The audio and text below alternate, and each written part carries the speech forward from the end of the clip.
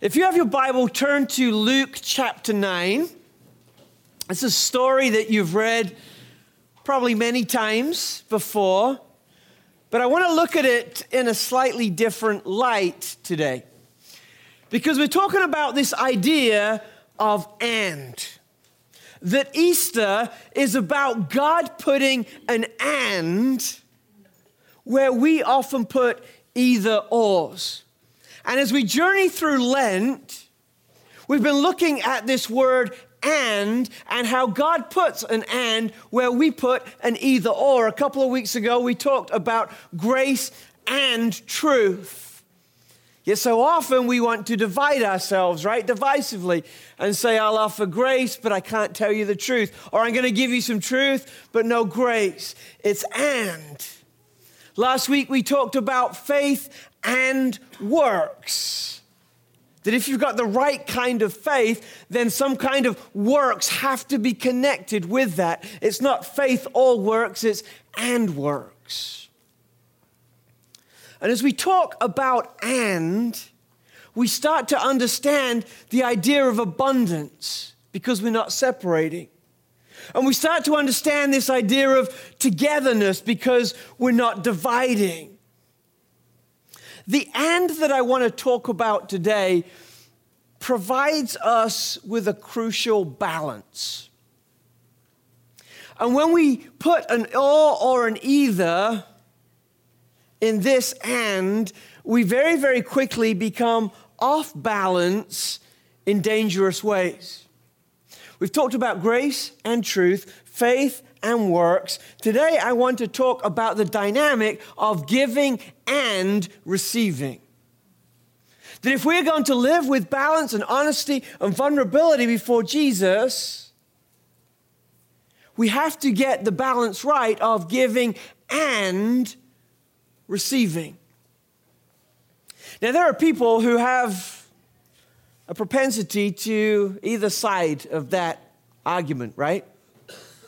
There are some people who probably wouldn't put an either or there, but the way that they live their lives tends to lean towards getting as much as they can or giving as much as they can. I'm sure you can think of some people who have a bent towards getting. I knew a gentleman, his name was Ed. He died a few years ago at about 93. He was the typical getter. He grew up in the Depression, and that kind of set something within him that throughout his life, every opportunity, he would get. And at the end of his life, when his family came to empty the house, it took them months because he was a hoarder. He was a get. The guy was probably a millionaire. He was an accountant, yet he would still be first in line at all the rummage sales because he wanted to get, right? There are a lot of people who have this propensity, this tendency to get. There are also people who have this propensity to give. What's interesting about this man, Ed, is that he had a wife, Mary, and his wife became very, very frustrated at his get attitude because she was a give kind of lady. So every time we would go to visit her house when they were alive, she would give us something. She would love it when the kids would come because she could give the kids things. It wasn't things that the kids liked. It was just something she saw on the shelf that she didn't know where it came from, what it meant, but she just wanted to give. And there are people who give and give and give and give.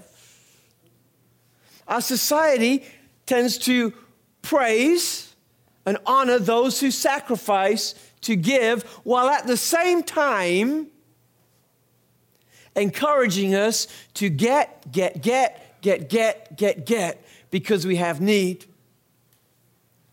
Maybe in their marriage, Ed and Mary worked out the balance of giving and getting. He would get the stuff and she would give it away.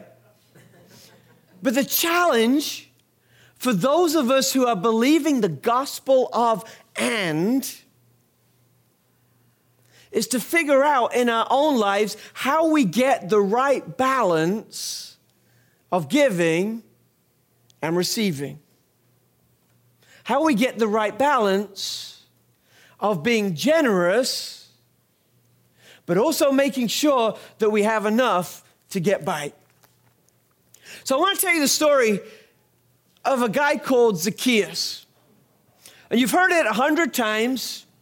Short guy, tax collector. Nothing against short guys. Why do you get nervous? That wasn't his biggest problem. Short guy, in need, climbs a tree, sees Jesus. Jesus comes to his house. Some of you may know the little song. You know that little song? Little man, that's the one. In England, when we were growing up, the last line said, "For I'm coming to your house for tea." Which just made perfect sense, but apparently there's no record of that in the scripture.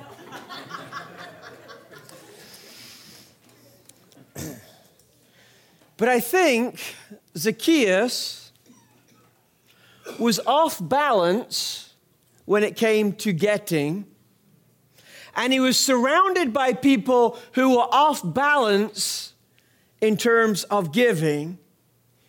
But it wasn't until he met Jesus that he was able to get this balance between getting and giving right. And the reason is because he was trying to get because he had a need in himself, and the people were trying to give to have a need met. But it's only when Jesus meets that need that we can live a life of giving and getting involved in that ebb and flow. So Luke chapter 9. Jesus entered Jericho. Jericho is a nice place. Jericho is kind of a little bit like Winter Park today, kind of the Park Avenue kind of scene. It was very posh. It was very prim. It had lots of palm trees, lots of sycamore trees. It was a very well-to-do city. It was the center of a trade route. So whenever anyone was going anywhere, they would have to go through Jericho. But because it was such a well-to-do city, part of the attitude, the culture in that city was that if you wanted to make it, you had to keep up with the Joneses, right? You had to have the latest stuff, the latest thing. You had to be seen at the right places with the right people, all that kind of stuff. And that kind of attitude produced in people who were on the wrong side of the tracks a greedy desire to get stuff so that they could be accepted. Jericho was this city with a keeping up with the Joneses kind of attitude. It says there was a man there named Zacchaeus. Zacchaeus means righteous one, but there was far from anything righteous about this man. He was the chief tax collector in the region. Now, the way that the taxes worked in these days is that the Romans would outsource the taxes to Jewish people within the city. And the Romans would set a minimum tax of what needed to be collected and handed over to them, but they would let the maximum tax be decided by the tax collector. So Zacchaeus kind of played this for all it was worth. He didn't just get what was needed for Rome from the people. He got above and beyond, and he took advantage of the people around him. He set up this little pyramid scheme as the chief tax collector. You know, it's kind of like Pampered Chef for taxes, right? Right? So does that offend people? I'm sorry if that offends people. That doesn't. Right? That you would like hire these little sub-tax collectors, and they would make some money, and you would make some money off them. It was a pyramid scheme, right? And this made him very, very rich. Now, there's nothing wrong with becoming very, very rich, but the problem was how he made this money, because how he made this money revealed the state of his heart. He wanted to get, because he was becoming very, very greedy. Somewhere inside of him, he had this need to meet that he felt would only be met if he reached a certain level of gettedness. Does that make sense? But we know that if we have a need inside of us, there's not enough stuff that we can get to satisfy that need. You've heard the famous quote from John D. Rockefeller, right? Someone asked him, "How much is enough money?" His response, "Just a little bit more," right? Because we never get enough. But here's Zacchaeus saying, get. He built his pyramid, and it got him more and more money. But all that money did for him was to make him greedy. Here's one of the ways we get off on this giving and receiving tension, is that when we start to get, we want to get a little bit more and a little bit more and a little bit more, because we're living in Jericho and we've got to keep up with the Joneses. And to do that, we've got to get, and we've got to get, and we've got to get. If we get without giving, we become greedy. And that's the problem with much of the society that we live in today, right?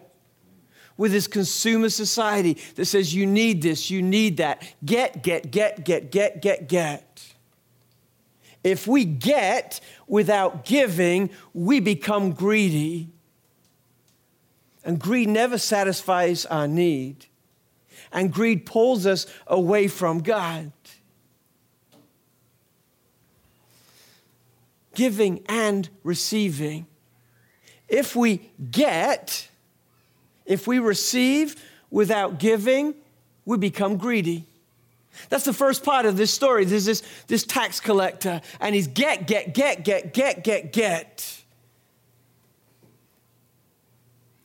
And this desire isolates him. It isolates him from those he's trying to impress. It isolates him from those who could help him. It isolates him from any kind of normal relationship. But this greedy man hears somewhere, somehow, about this guy Jesus is coming to town.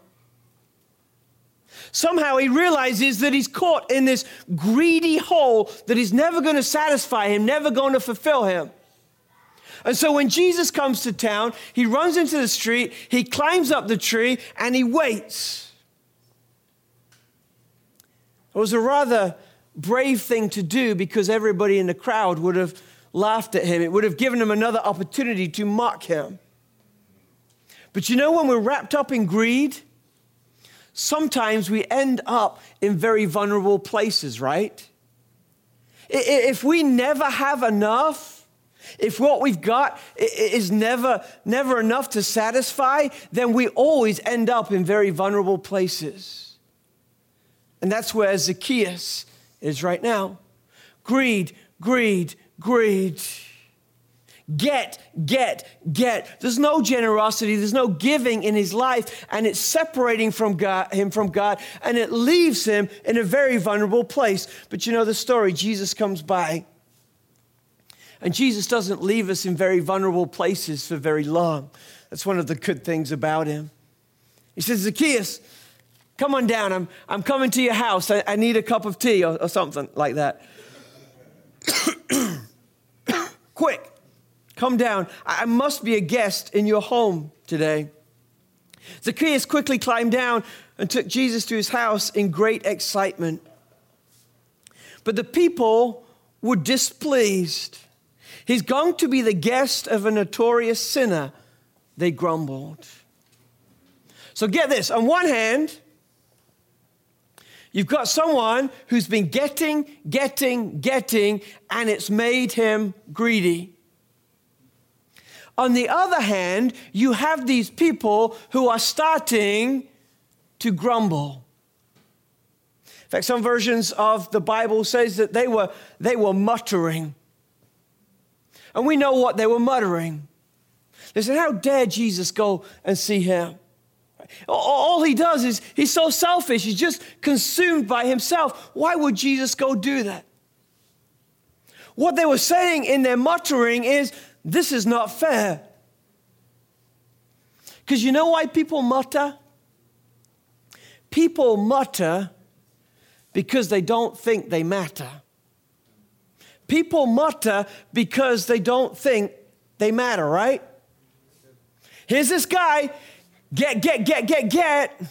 puts themselves in a vulnerable place. Jesus comes to see him. What's up with that? They start to mutter because they think that they don't matter. They've paid their taxes. They've paid their dues. They've done what was asked of them. They've kept the law.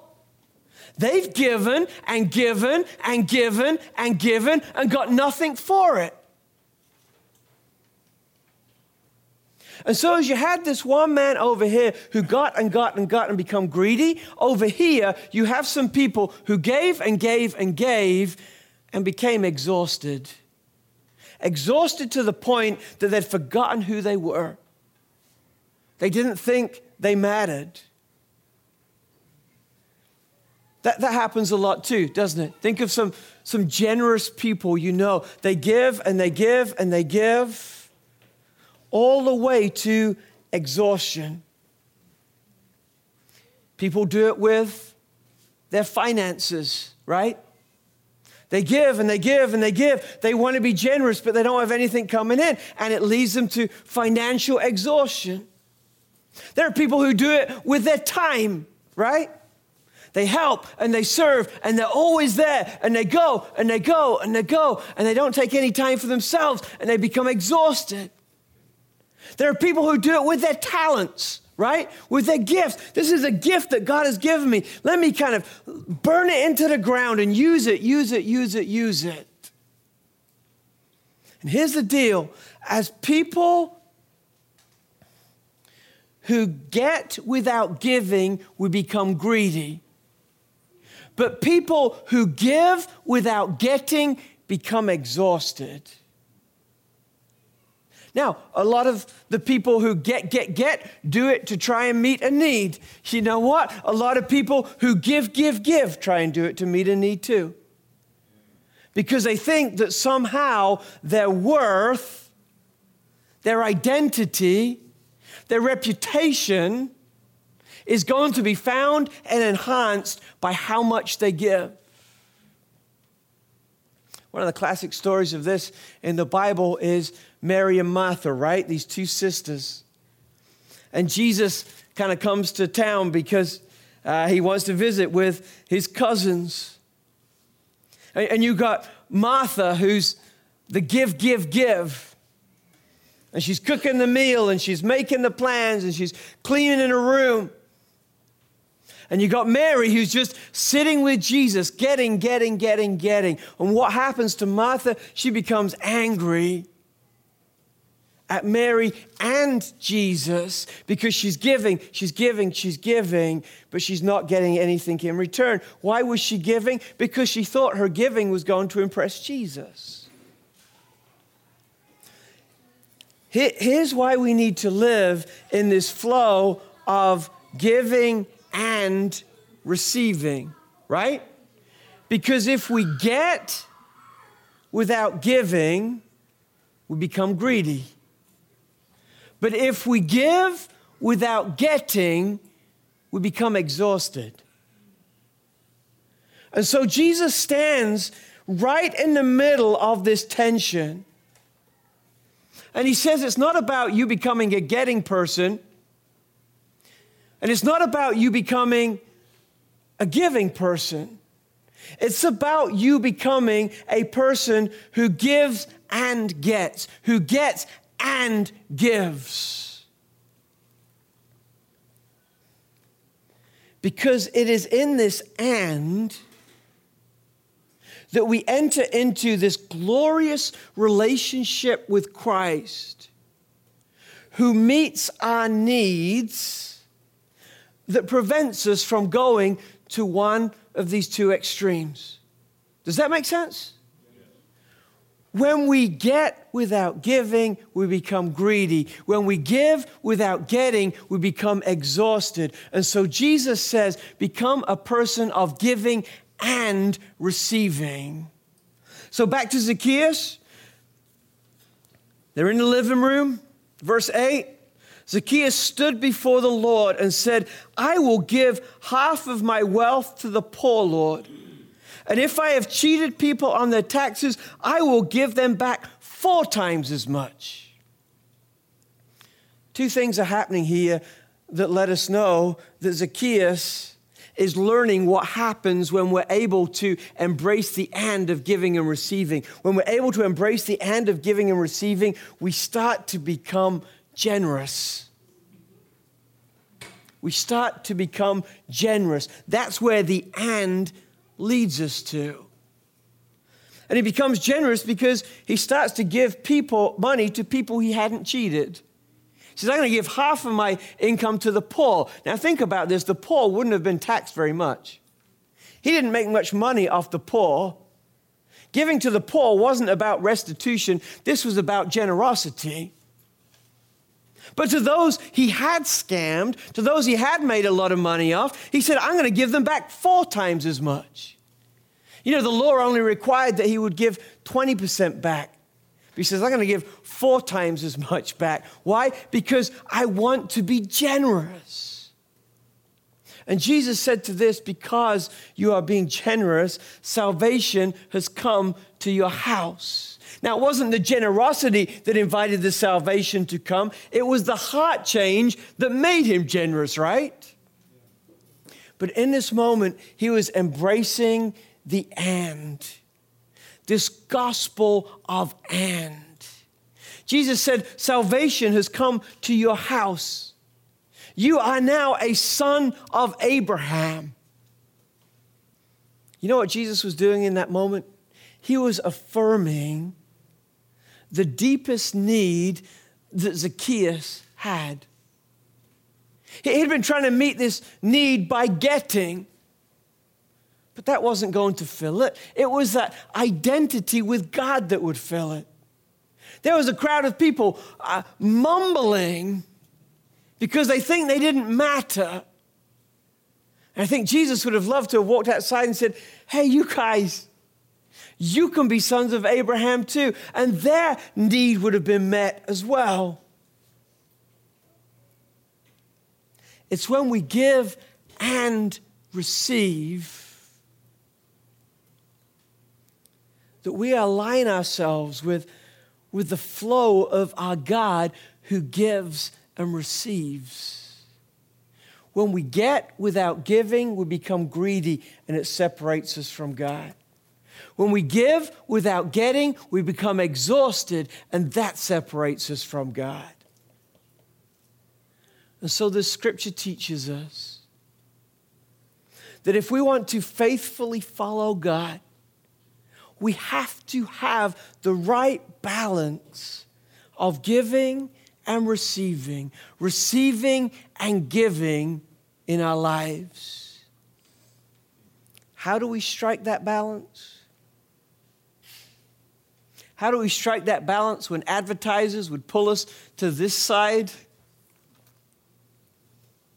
And needs would want to pull us to this side?